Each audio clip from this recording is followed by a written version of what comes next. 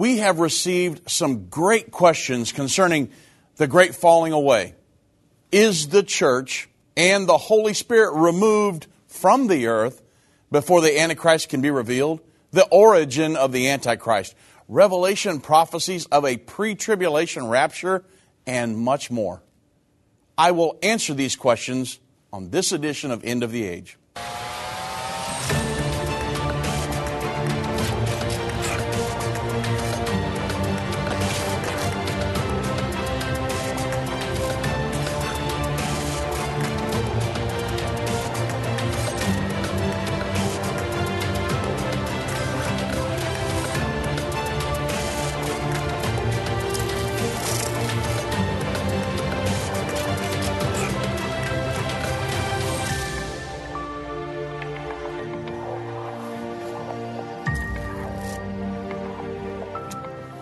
Hello, everyone, and welcome to this edition of End of the Age. I'm Dave Robbins with End Time Ministries. Thank you for joining me today. Now, I've got so many great questions through our social networking sites and through email and just people calling into the ministry, and I want to make sure that we answer these questions for all of you to hear. And so I'm going to get right into it, and I'm going to answer as many as I can before the end of the program, because this is the way we all learn. I mean, I've been in a class before, and a class setting, and you can hear the teacher just sit there and drone on, and you think, wow, man, this is... But when people start asking questions, that's really when the learning experience happens for a lot of people. And because sometimes people will ask things you didn't even really know to ask, and then everybody's learning from that. And I know when we do prophecy conferences around the United States, that many times the Q&A session that's where everybody's participating, and it's some of the most well-liked portion of that conference. And so I wanted to do as much of that as I can today. So I'm going to go straight off into it, and we'll get as many as we can before the end of the program. So the first question is, in 2 Thessalonians chapter 2, verse 3, the Bible says, let no man deceive you by any means, for that day, the rapture and the second coming, that day shall not come, except there comes a falling away first, and the man of sin be revealed, the son of perdition. So it's saying that there's going to come a falling away first prior to the Antichrist being revealed. So, some contend that the great falling away is ahead of us now. Or that's a future event. The question is that true? Well, if you think about it, the great falling away, and I'm going to prove this as we go along, but the great falling away was about 980, starting 90 AD to about 180 AD, but it progresses. And so the falling away, in the Greek word apostasia there in 2 Thessalonians chapter 2, or this is very key, a defection from the truth. Very important. Not necessarily somebody being deceived in the future, because somebody could be deceived and led down a wrong path having never known the absolute truth. Okay? They've been deceived to the point where they are led away, but not necessarily having known the full truth. This is very important. So a defection from the truth. The Apostle Paul prophesied a move away from biblical doctrine.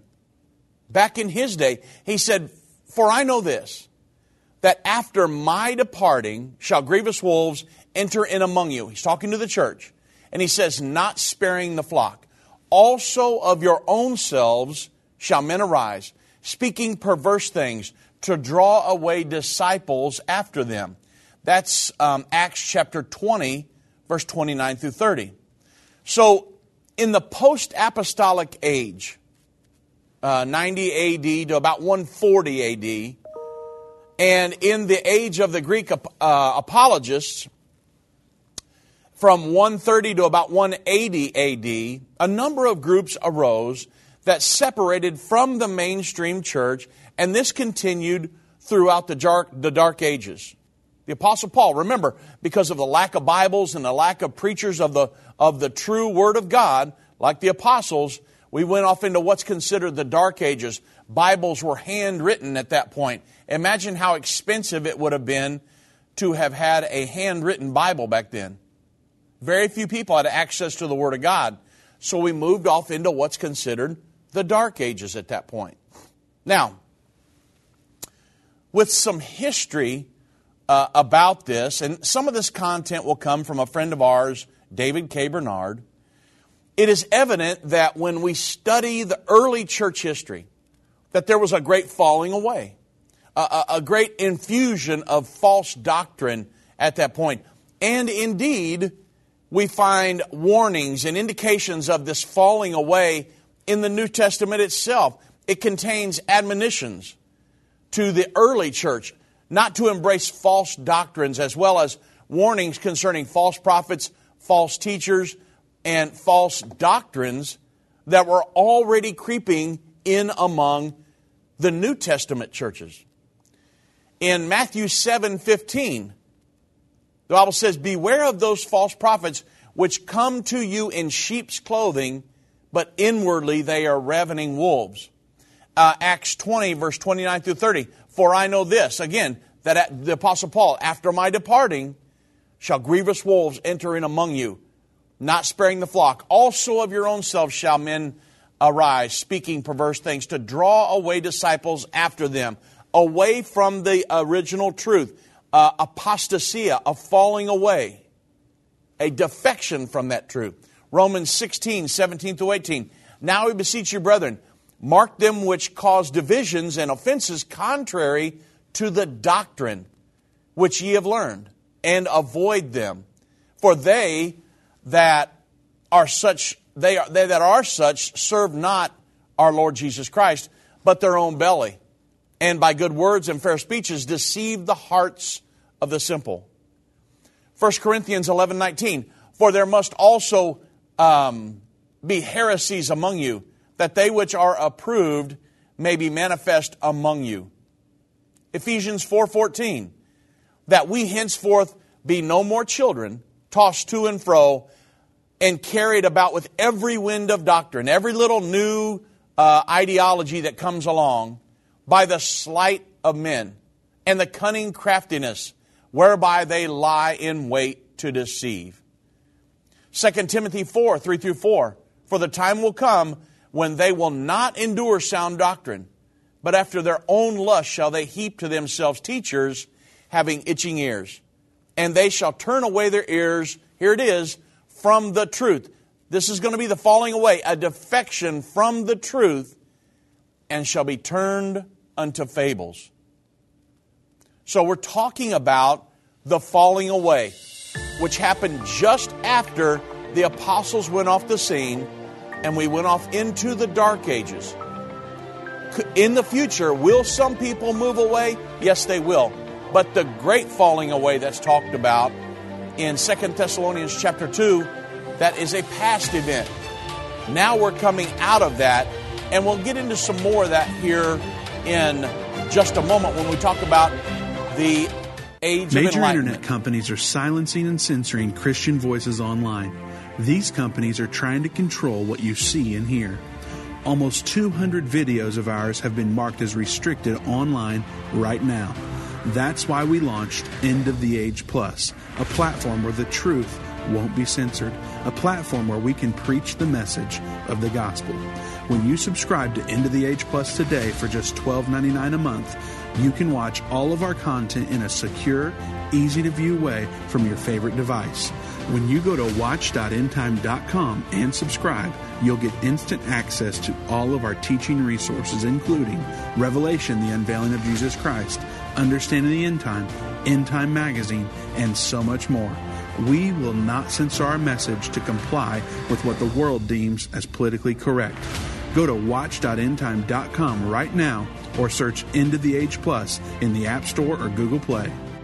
Hi, I'm Judy Baxter. When Irvin and I got married, we didn't realize that our calling would be a prophetic ministry. Since we started End Time Ministries, there have been many times we weren't sure how we would pay the bills.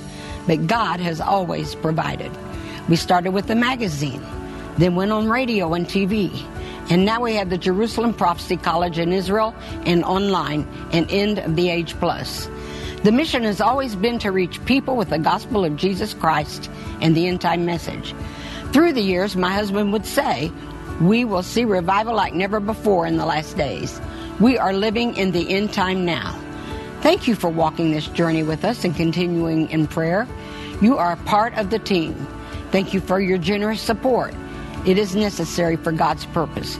The most important thing is that you are ready when the Lord comes. Our hope is to help prepare you for that day. God bless you, and we love you.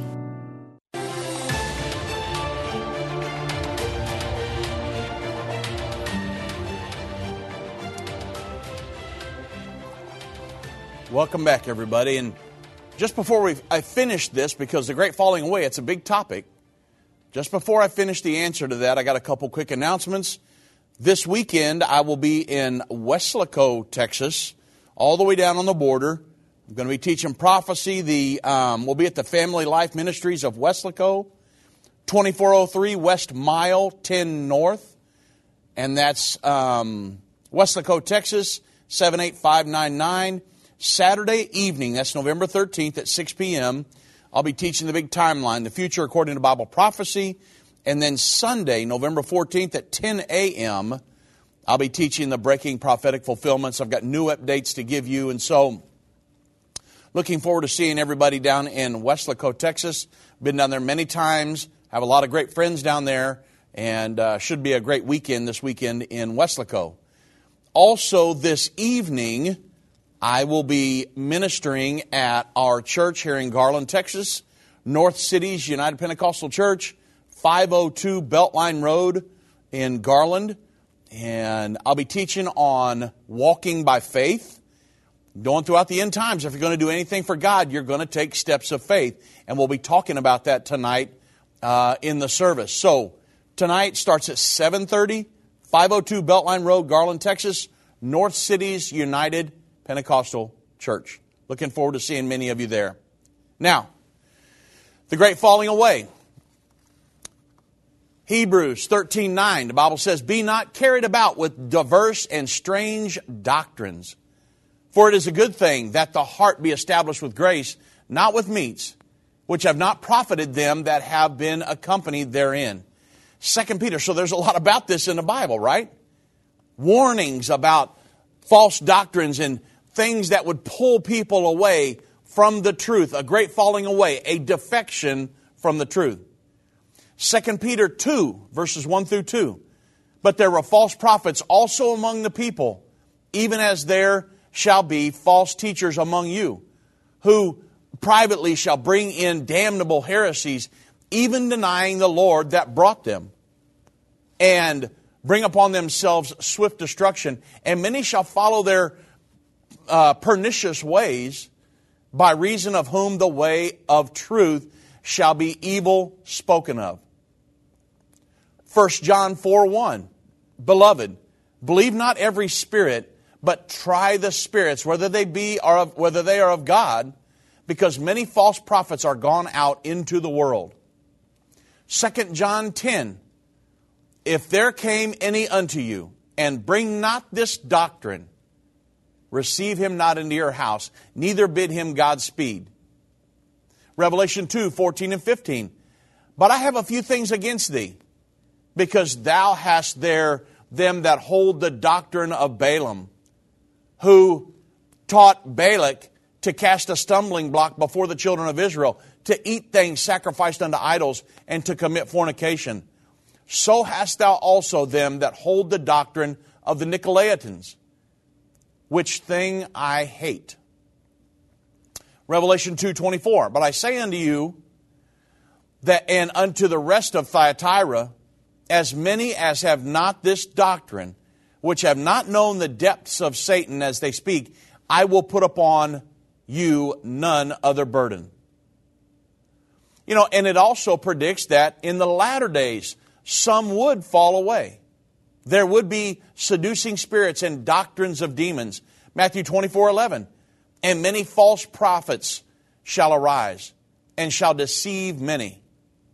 Matthew 24:24, for there shall arise false Christ and false prophets, and shall show great signs and wonders, insomuch that if it were possible, they should deceive the very elect.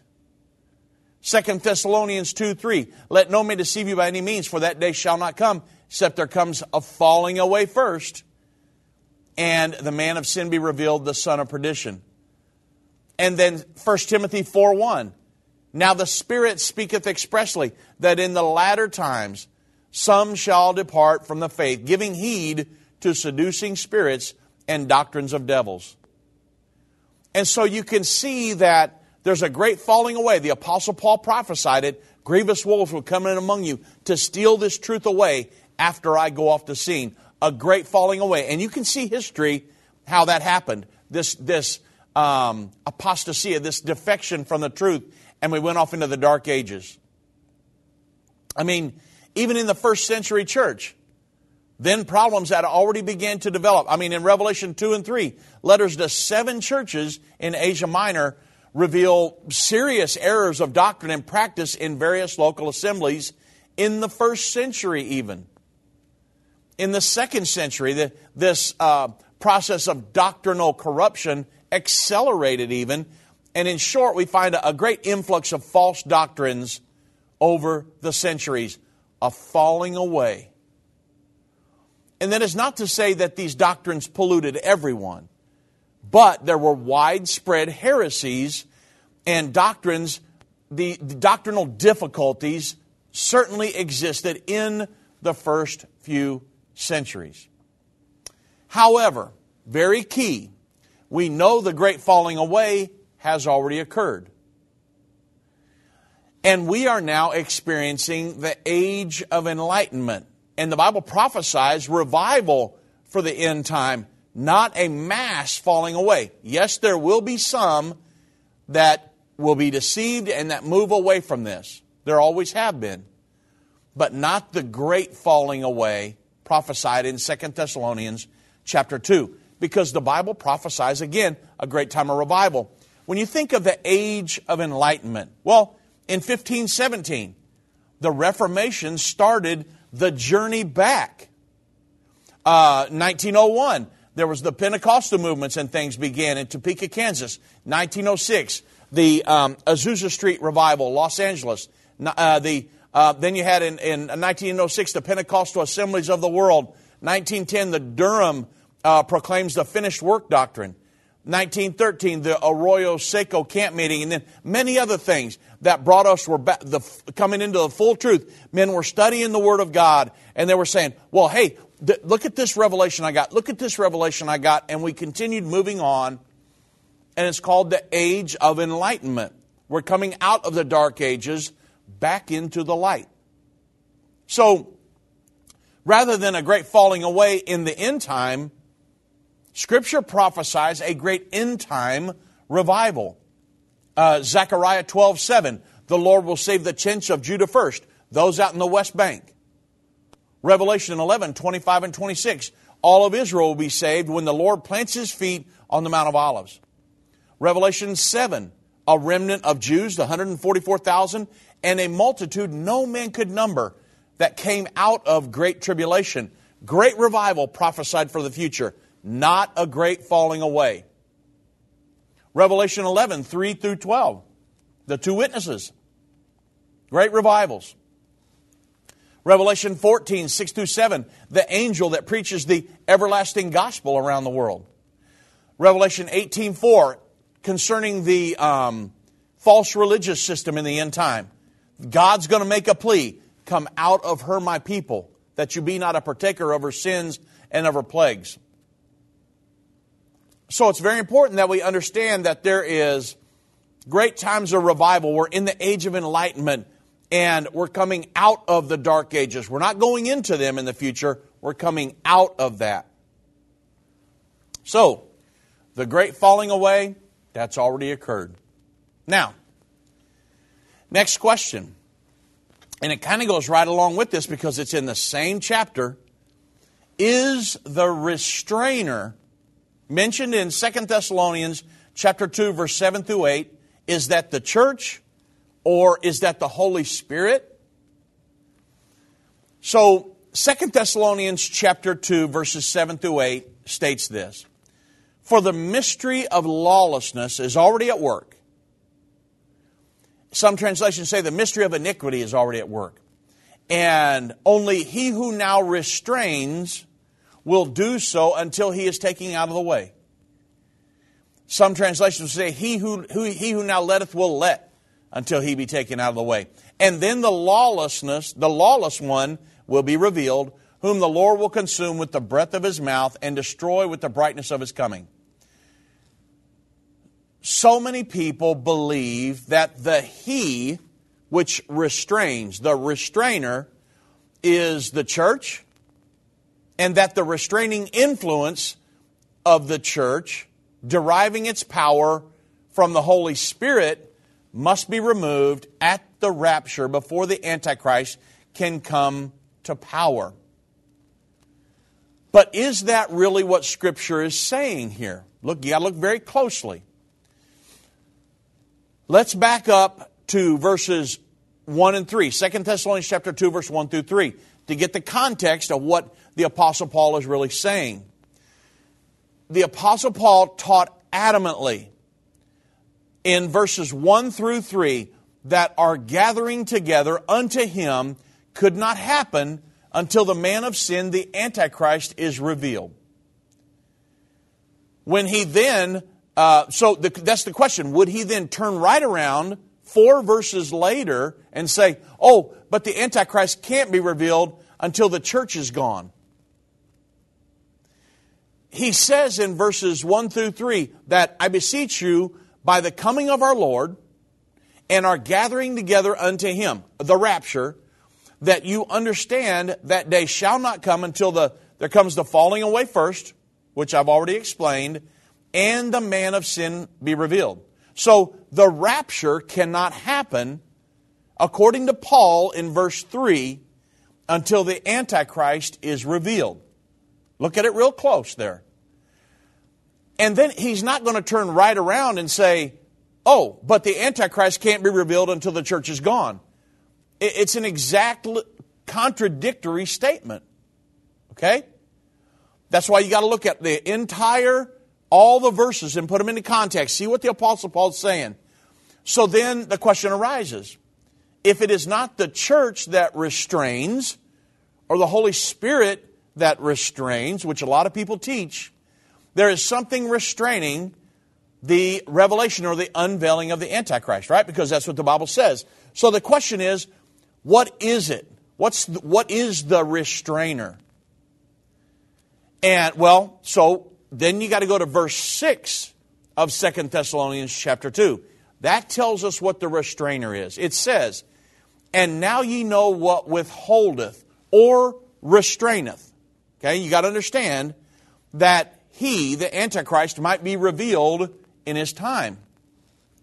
So it is the time clock of God that restrains or that withholds. The Antichrist cannot come until it's time for him to come. There's a certain time when the Antichrist is revealed. And to better understand, we need to look at Galatians chapter 4, verse number 4. It states that, but when the fullness of the time was come, God sent forth his Son, made of a woman, made under the law. Now, Jesus couldn't come until the fullness of time came. This is very critical. Until it was time for him to come. Why didn't Jesus come in the book of Genesis? All the way back at the beginning. It wasn't time yet. God had this all planned out. So even as the coming of Jesus Christ had to wait until the fullness of time came, likewise the Antichrist cannot come until the fullness of time comes.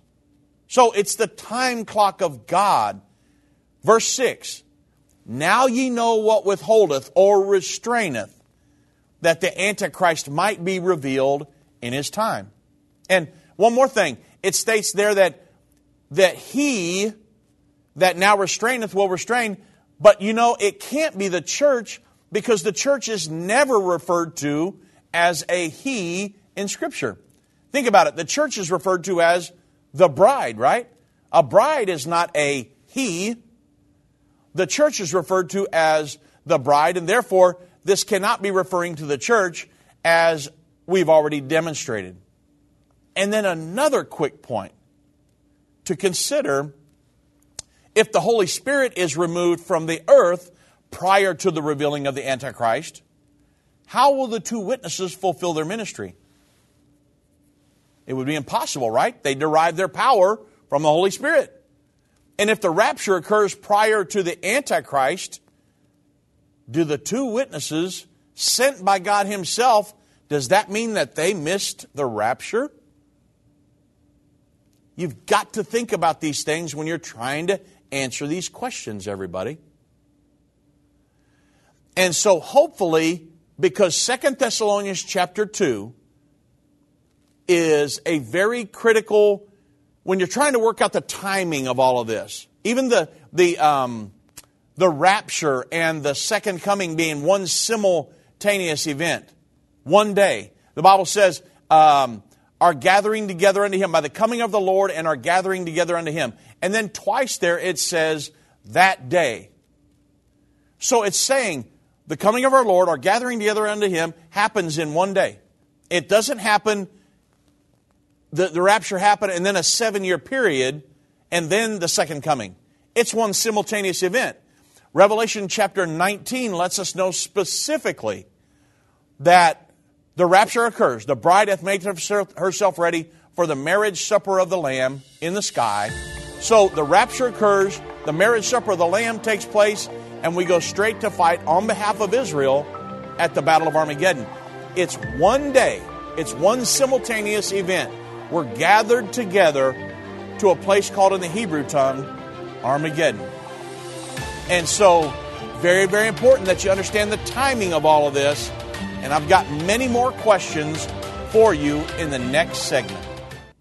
Whether it's a global pandemic, threat of war, or floundering economies, end-time events are happening around the world every day. How can you have peace in a world of such great uncertainty? With the End Time Magazine subscription, you can gain a deeper understanding of current events and its prophesied repercussions. End Time Magazine's exclusive content and prophetic insight allows you to understand where we are in the end time. It will give you peace when horrific news and events happen. When you subscribe today to End Time Magazine for 12 months for just $19.99, you can have hope for the future because you will understand what the Bible says about the time we are living in. You'll get access to exclusive articles like the Prophesied American-Israeli Alliance, End Time Do's and Don'ts, and Could School Choice Save America? Subscribe for you or a friend right now. Go to endtime.com or call 1-800-END-TIME. That's 1-800-END-TIME. The symbols and prophecies within the book of Revelation have perplexed Christians and unbelievers around the world. In his final work, Revelation, The Unveiling of Jesus Christ Part 2, the late Irvin Baxter unlocks the mystery of the book of Revelation with in-depth analysis and commentary like you've never heard before. These comprehensive study tools, available for $299, will deepen your biblical understanding. Don't miss this special offer. Call 1-800-END-TIME or go to endtime.com. If your station only carries the first 30 minutes of End of the Age, go to endtime.com and click the watch button to continue today's broadcast. You can also finish up later by clicking the archive button.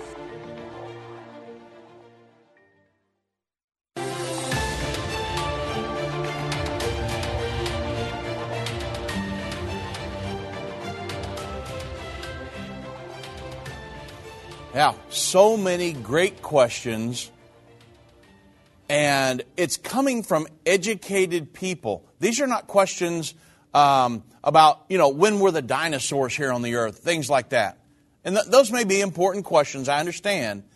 But when you get some of these very detailed questions that people have been asking us, it just shows that everybody's educating themselves. They're preparing their mind. What's coming in the near future? I want to know what's going on. I want to help my friends, family, my sphere of influence with these different events and to be able to prepare for what's coming in the near future and for eternity.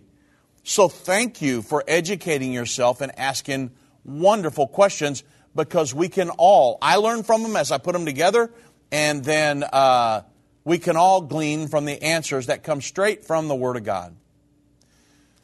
So another question that I received is, I was watching Irvin Baxter's Revelation Commentary lessons, the Revelation Commentary series that we just put out, which would be a great Christmas gift, by the way. And he said, I noticed a couple of the letters to the 7 churches in Revelation chapter 2 and 3, that they appear that Jesus is referring to the end time, Great Tribulation, that all the world would face. And he says, I know Irvin said that it was for those churches at that time, and a lot of it seems to be that way, but those passages make me wonder, what Great Tribulation are they talking about? Especially Revelation 3:10. What is it referring to if it wasn't the end time Great Tribulation? Could you guys clarify this for me? So, number one, Revelation 3:10 is cited by some as a proof of a pre-tribulation rapture. Because the question was given about the Great Tribulation in the end time. So Revelation 3:10, yes, it is cited by some people as proof of a pre-tribulation rapture. And the passage says this, because thou hast kept the word of my patience, I will also keep thee from the hour of temptation, which shall come upon the whole world, to try them that dwell upon the earth. So some contend that as God protected the church of Philadelphia from temptations that would come upon the whole world, so shall He protect us from the Great Tribulation. Well, this passage was simply a message to the Philadelphian church that John had oversight of after he was released from the exile on the Isle of Patmos. A similar message, think about this, was given one chapter back to the church of Smyrna in Revelation chapter 2, verse 10. The Bible says, the devil shall cast some of you into prison, that he may be tried, that you may be tried, and that ye shall have tribulation 10 days. So if we're talking about the same time period here, John is exiled on the Isle of Patmos, writing to these churches, these 7 churches. Does that mean that John was saying the Great Tribulation would only last 10 days? Like he told the church of Smyrna in Revelation 2? Well, of course not. Because there are many chapters in the Bible that tell us the Great Tribulation lasts 3.5 years, not 10 days. So again, this is simply a message to one of the 7 churches of Asia Minor, which John would be overseer. History records John would be the overseer after his release from exile. Now, what specific, you ask another question here, what specific persecution was John referring to? Well, I'm not sure at that point. Because according to the Christian Heritage Foundation, from 90 to 96 AD, the persecution under the Emperor Domitian centered in Rome and Asia Minor. And Christians were persecuted for having refused to offer incense to the genius of the emperor. Christians suffered along with rebellious Jews who refused to pay a poll tax levied for the support of the Capitolinus Jupiter. And under the reign of Emperor Domitian, Christians are persecuted because of their association with the Jews as well. So during this persecution, the Apostle John was exiled to the Isle of Patmos. That would have been about in 95 AD, where the book of Revelation was penned, in 95, 96 there. So what specific persecution that he's talking about? It was happening to Christians and Jews and people in the known world or in different regions. I don't know this specific one that John was referring to there. Finally, in Revelation 1:19, this is very important. John is told to write 3 things. In the book of Revelation, John, write the things which you have seen, the things which are presently on the earth, and then the things which shall be hereafter. So in Revelation chapters 1 through 3, it contains the things, a vision that John has seen. And then chapters 2 and 3 are the things which are 7 churches on the earth 2,000 years ago. And then chapter 4, verse 1, that simply moves us into the prophetic portion of the book of Revelation. Or in Revelation 1:19, John writes the things which will be hereafter. In chapter 4, verse 1, it says, John, come up hither and I will show you things that will be hereafter. And so the book of Revelation is segmented. If you try to take something of the 7 churches in Revelation 2 and 3 and say, well, hey, this is pertaining to the end-time Great Tribulation, can't do that, because that's not the prophetic portion of the book of Revelation. That's chapter 4, verse 1 to chapter 22.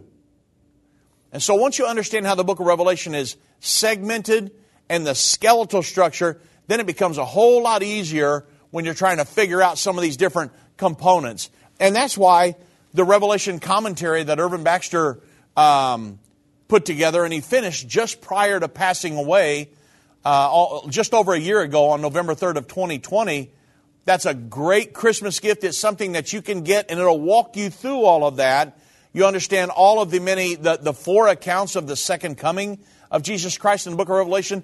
Many things. It's just a treasure field of things, of prophecy, and different things to open up your understanding on the beast and what do all these symbolism and everything that's going on here. Once you understand all that, wow, I know of preachers that won't even preach out of the book of Revelation from chapter 4 to chapter 22 because they simply don't understand. And that's probably why we do so many prophecy conferences around the United States, and that our radio and television and programs have become so popular, and which is okay. And that's why God really sent us into this ministry, to help people understand and to help people make it to heaven. That's the goal of all of this, right? So, another question that I've had is the writer writes, I would like to know how Dave Robbins came up with the idea that the Antichrist will be a politician from Europe. And I know that a lot of people don't teach that. I've got that. But I've got to just stick with Scripture, because without Scripture we're stuck, right? I can't go by the commentaries. I've got to go by Scripture. And so let me align Scripture up with history for you to let you understand why we believe the Antichrist will be a politician from Europe. So the Holy Roman Empire, prophesied about in many places. Daniel chapter 2, Daniel chapter 7, and other places. The Holy Roman Empire was reborn on November 3rd, 2009. It originally existed from 800 AD when Pope Leo III crowned Charlemagne the first emperor of the Holy Roman Empire. It lasted till 1806 when Napoleon defeated King Francis II, and then it was defeated. But it was reborn November 3rd, 2009, in a monastery when the Lisbon Treaty was signed. So, 2 leaders, a political leader and a religious leader, have ruled the Holy Roman Empire from the beginning. 2 leaders will rule this revived Holy Roman Empire during the end time as well. They will be the leaders over this world governing entity and the world religious system. These leaders will be the Antichrist, a political leader, and the false prophet, the religious leader. It's the way the Holy Roman Empire has always functioned. The 2 leaders were the most powerful political leader from Europe and the most powerful religious leader, which always came from Rome, which was the Pope. So the Antichrist is just a little background here. The Antichrist is the coming one world governing dictator. He is alive right now, waiting to be revealed. He's referred to by many names in Scripture. 2 Thessalonians chapter 2, verse 3 through 4 refers to him as the man of sin, the son of perdition. And it says, let no man deceive you by any means, for that day shall not come, except there come a falling away first, and the man of sin be revealed, the son of perdition. 2 names. Who opposeth and exalteth himself above all that is called God or that is worshipped, so that he as God sits in the temple of God, showing himself that he is God. That event's called the abomination of desolation. 2 Thessalonians chapter 2, verse 8 refers to him as that wicked. It says, and when that wicked was revealed, whom the Lord shall consume with the spirit of his mouth, and shall destroy him with the brightness of his coming. Daniel 7:8 calls him the little horn. So there's many names. Well, Daniel said, I considered the horns, and behold, there came up among another the little horn, before whom there were 3 of the first horns plucked up by the roots. And behold, in this horn were eyes like the eyes of a man, and a mouth speaking great things. Daniel 7:21 and 22 continues and says, this little horn will make war against the saints until the Ancient of Days comes. Well, we know the little horn is referring to the Antichrist, because we know from other passages that the Antichrist will do exactly what Daniel 7:21 through 22 says the little horn will do. Now, he is referred to as the beast in Revelation 13:4 through 5. It says, and they worshiped the dragon which gave power unto the beast. They worshiped the beast, saying, who is like unto the beast? Who was able to make war with him? And there was given him a mouth speaking great things and blasphemies, and power was given to him to continue 42 months, the duration of the Great Tribulation, 3.5 years. And other prophecies tell us a beast in Bible prophecy always represents a kingdom or a nation along with the ruler of that kingdom or nation. So sometimes the word beast refers to the world government. You got to look at the context of the Scripture. The world government of the end time, and then other times it refers to the ruler of the world government of the end time. But the name most associated with this end time world government dictator, this politician, is the Antichrist. And in our present day, this coming ruler is going to be called by the name the Antichrist. Now, he will have a name. He's going to be a politician. But we, the ones that know, the ones that are studying, the ones that understand Bible prophecy, I will be going on our radio and television programs and in our magazine, End Time Magazine, and calling him, folks, this is the Antichrist. Well, I'm going to show you in just a minute how I know he comes from Europe. I've been part of the End Time family from the beginning over 30 years ago when my parents, Irvin and Judy Baxter, began ministry from the recliner in our living room. My name is Jana Robbins. I have the pleasure of connecting with our incredible partners every day. End Time is a small nonprofit that runs a high-traffic website, a daily TV and radio show, the Prophecy College in Jerusalem, and more. Although we have less than 30 team members, we are able to serve tens of millions of people each month. We survive on the goodness of God and donations averaging about $50. If everyone hearing this message gave $22, our financial needs would be met for the year. If you only give to one cause per month, please consider partnering with End Time to help get the message of our soon-coming King out to the world. Call us at 1-800-END-TIME to give today, or go to endtime.com to become a monthly or one-time partner.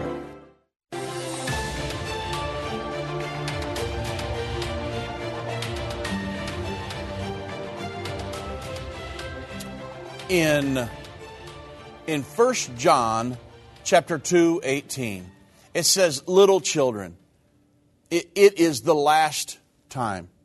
And as you have heard that Antichrist, singular, shall come, even now there are many Antichrists, plural, whereby we know that it is the last time. So there are some who claim the word Antichrist is not in the Bible. But as we see here, it's simply not the case, right? John understood that there was an individual ruler, the Antichrist, that would come and be over the end-time world government. We know that now from other prophecies. John also said that there are many antichrists, plural. So he said this because there are many people in that time who had the spirit of the Antichrist who were claiming to be Christ. And the end-time Antichrist is going to do just that. John said that there are many Antichrists in the world, but there will be a singular ruler, an Antichrist, who will rule during the end time. Now, Antichrist simply means against Christ. To be anti is to be against. It also means in the place of Christ. From where will the Antichrist come? Well, and that's the question at hand. This man who is against Christ and who wants to replace Christ. Well, is he going to be, some teach he's from an Islamic country, somewhere in the Middle East. Some, which we believe, he's from Europe. Some even teach that he's from America. But, again, we're going to stick with the Bible. The Bible tells us in Daniel 7:8, I considered the horns, referring to the 10 horns, the 10 kings that will support the Antichrist. Daniel 7:8 says, I considered the horns, and behold, there came up among them a little horn. So the 10 horns representing 10 European nations, a little horn come up among them, before whom there were 3 of the first plucked up by the roots, and behold, in this horn were eyes like the eyes of a man, and a mouth speaking great things. So this tells us the Antichrist will come out of the 10-horn kingdom, the 10-king alliance. Now, we know these horns represent kings. The Antichrist will come out of these kings, and he will uproot 3 of these kings. Which 10 kings? Well, they are the same 10 kings symbolized by the 10 toes of the image in Daniel chapter 2. It's the exact same thing. The 10 toes were the last part of the image in Daniel 2. So the image in Daniel 2, it simply says that there was a head of gold, arms and breasts of silver, belly and thighs of brass, and then legs of iron, feet of iron mingled with clay. And so it is those were different empires that would rule the world during their known era. So in Daniel 2:44, it gets down to the bottom and it says, and in the days of these kings, this is what we're talking about. The kings are the same things as the 10 horns in Daniel 7. In the days of these kings shall the God of heaven set up a kingdom which shall never be destroyed, and the kingdom shall not be left to other people, but it shall break in pieces and consume all the kingdoms, and it shall stand forever. It's going to be God's kingdom. When Jesus comes, He's going to smite this image, this world governing image, on the feet, and the whole system of world and human government is going to come down. In Revelation chapter 11, at the 7th trumpet, the Bible says the kingdoms of this world are become the kingdoms of our Lord and of His Christ. So, remember, the legs of this image were legs of iron. That represents the Roman Empire. We're talking about Europe here. This is the question, how do I know and why do we say that the Antichrist will come from Europe? Well, the legs of iron represented the world governing empire of the Roman Empire. That ruled from about 200 BC until about 300 AD, almost 500 years. Then the last segment of the image represents the image represented the 5 world governments that ruled from 600 BC until the second coming of Jesus Christ. So the image, it was the head of gold. That was the Babylonian Empire. Then the Babylonian Empire was defeated by the Medes and the Persians. So they were world-governing empires. Babylon, under King Nebuchadnezzar, they ruled the entire known world at that time. The Medes and the Persians conquered that kingdom. They ruled the entire known world during their era. Then the Grecians, Alexander the Great, they ruled the entire known world. And then the Roman Empire. The Roman Empire was here during the time of Jesus. That's why there were Roman soldiers at Jesus' crucifixion. And Jesus was taken before a Roman judge, Pontius Pilate. So, we're going down this world governing empires, this image that Nebuchadnezzar had seen, that Daniel interpreted the dream. Then, we come to the final segment.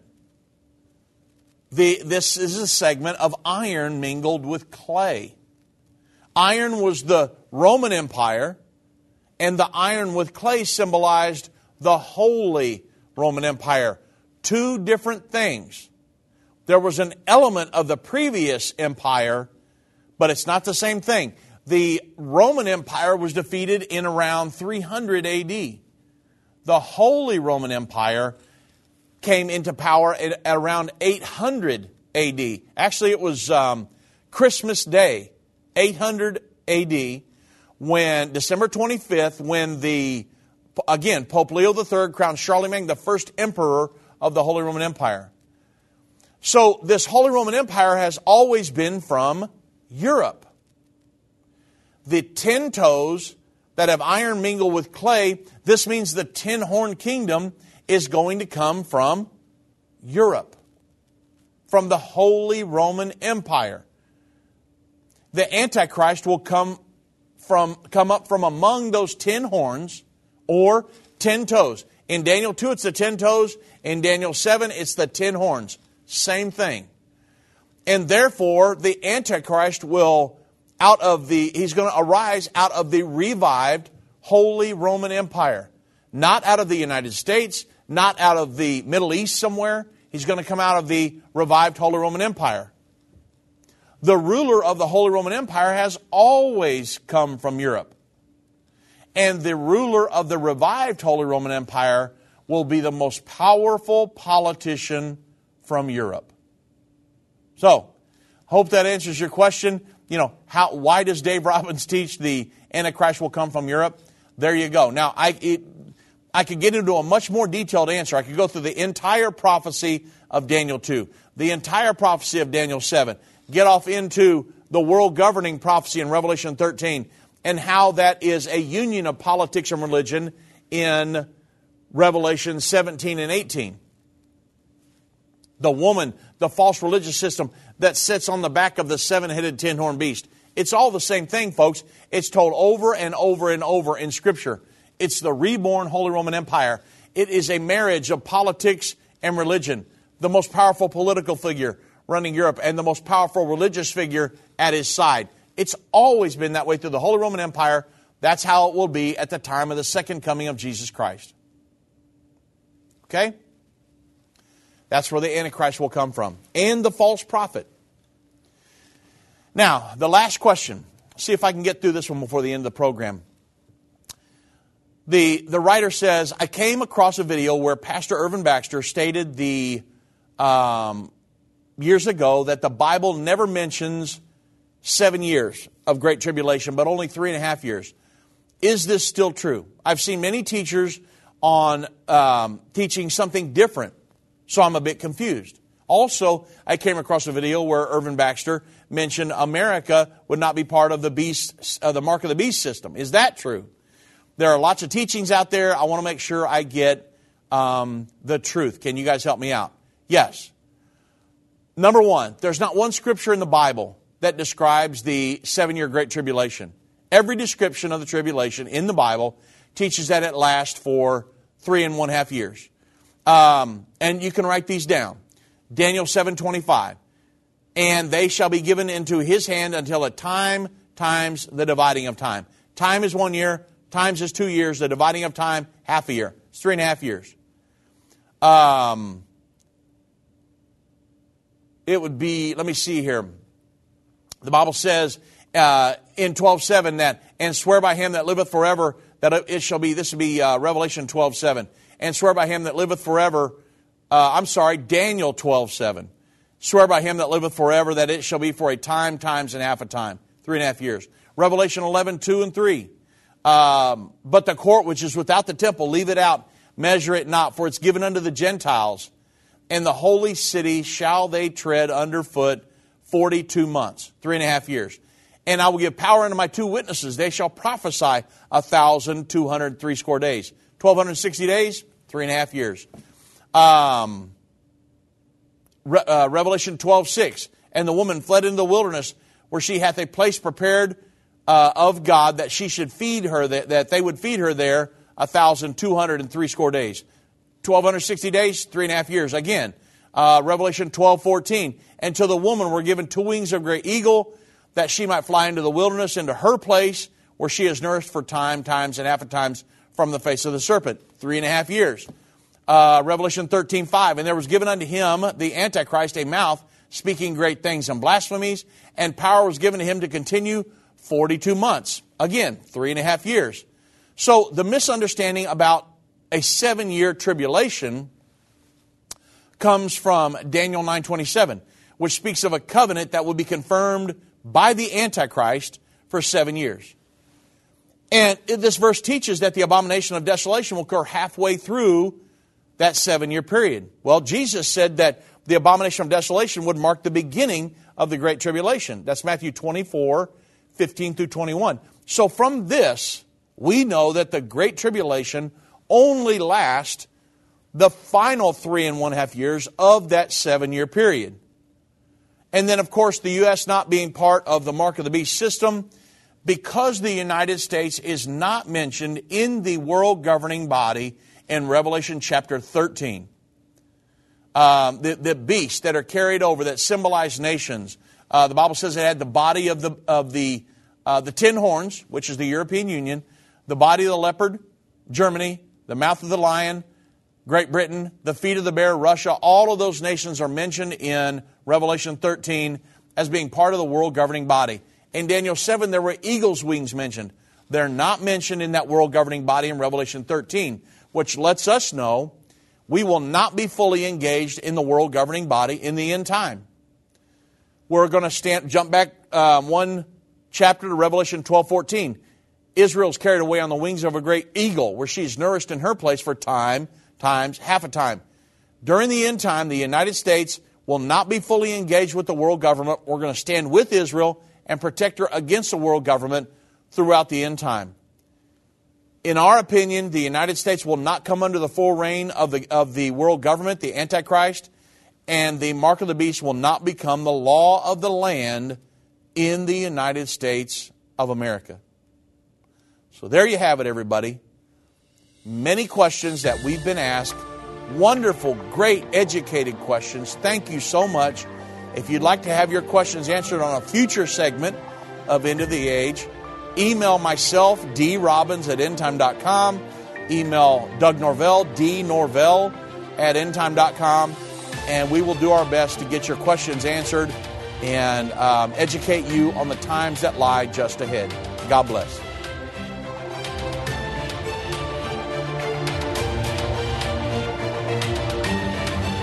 This has been End of the Age, brought to you by the faithful partners of End Time Ministries. If you're not currently a partner with End Time Ministries, or if you would like more information, we invite you to call us at 1-800-END-TIME. That's 1-800-363-8463, or visit us online at endtime.com.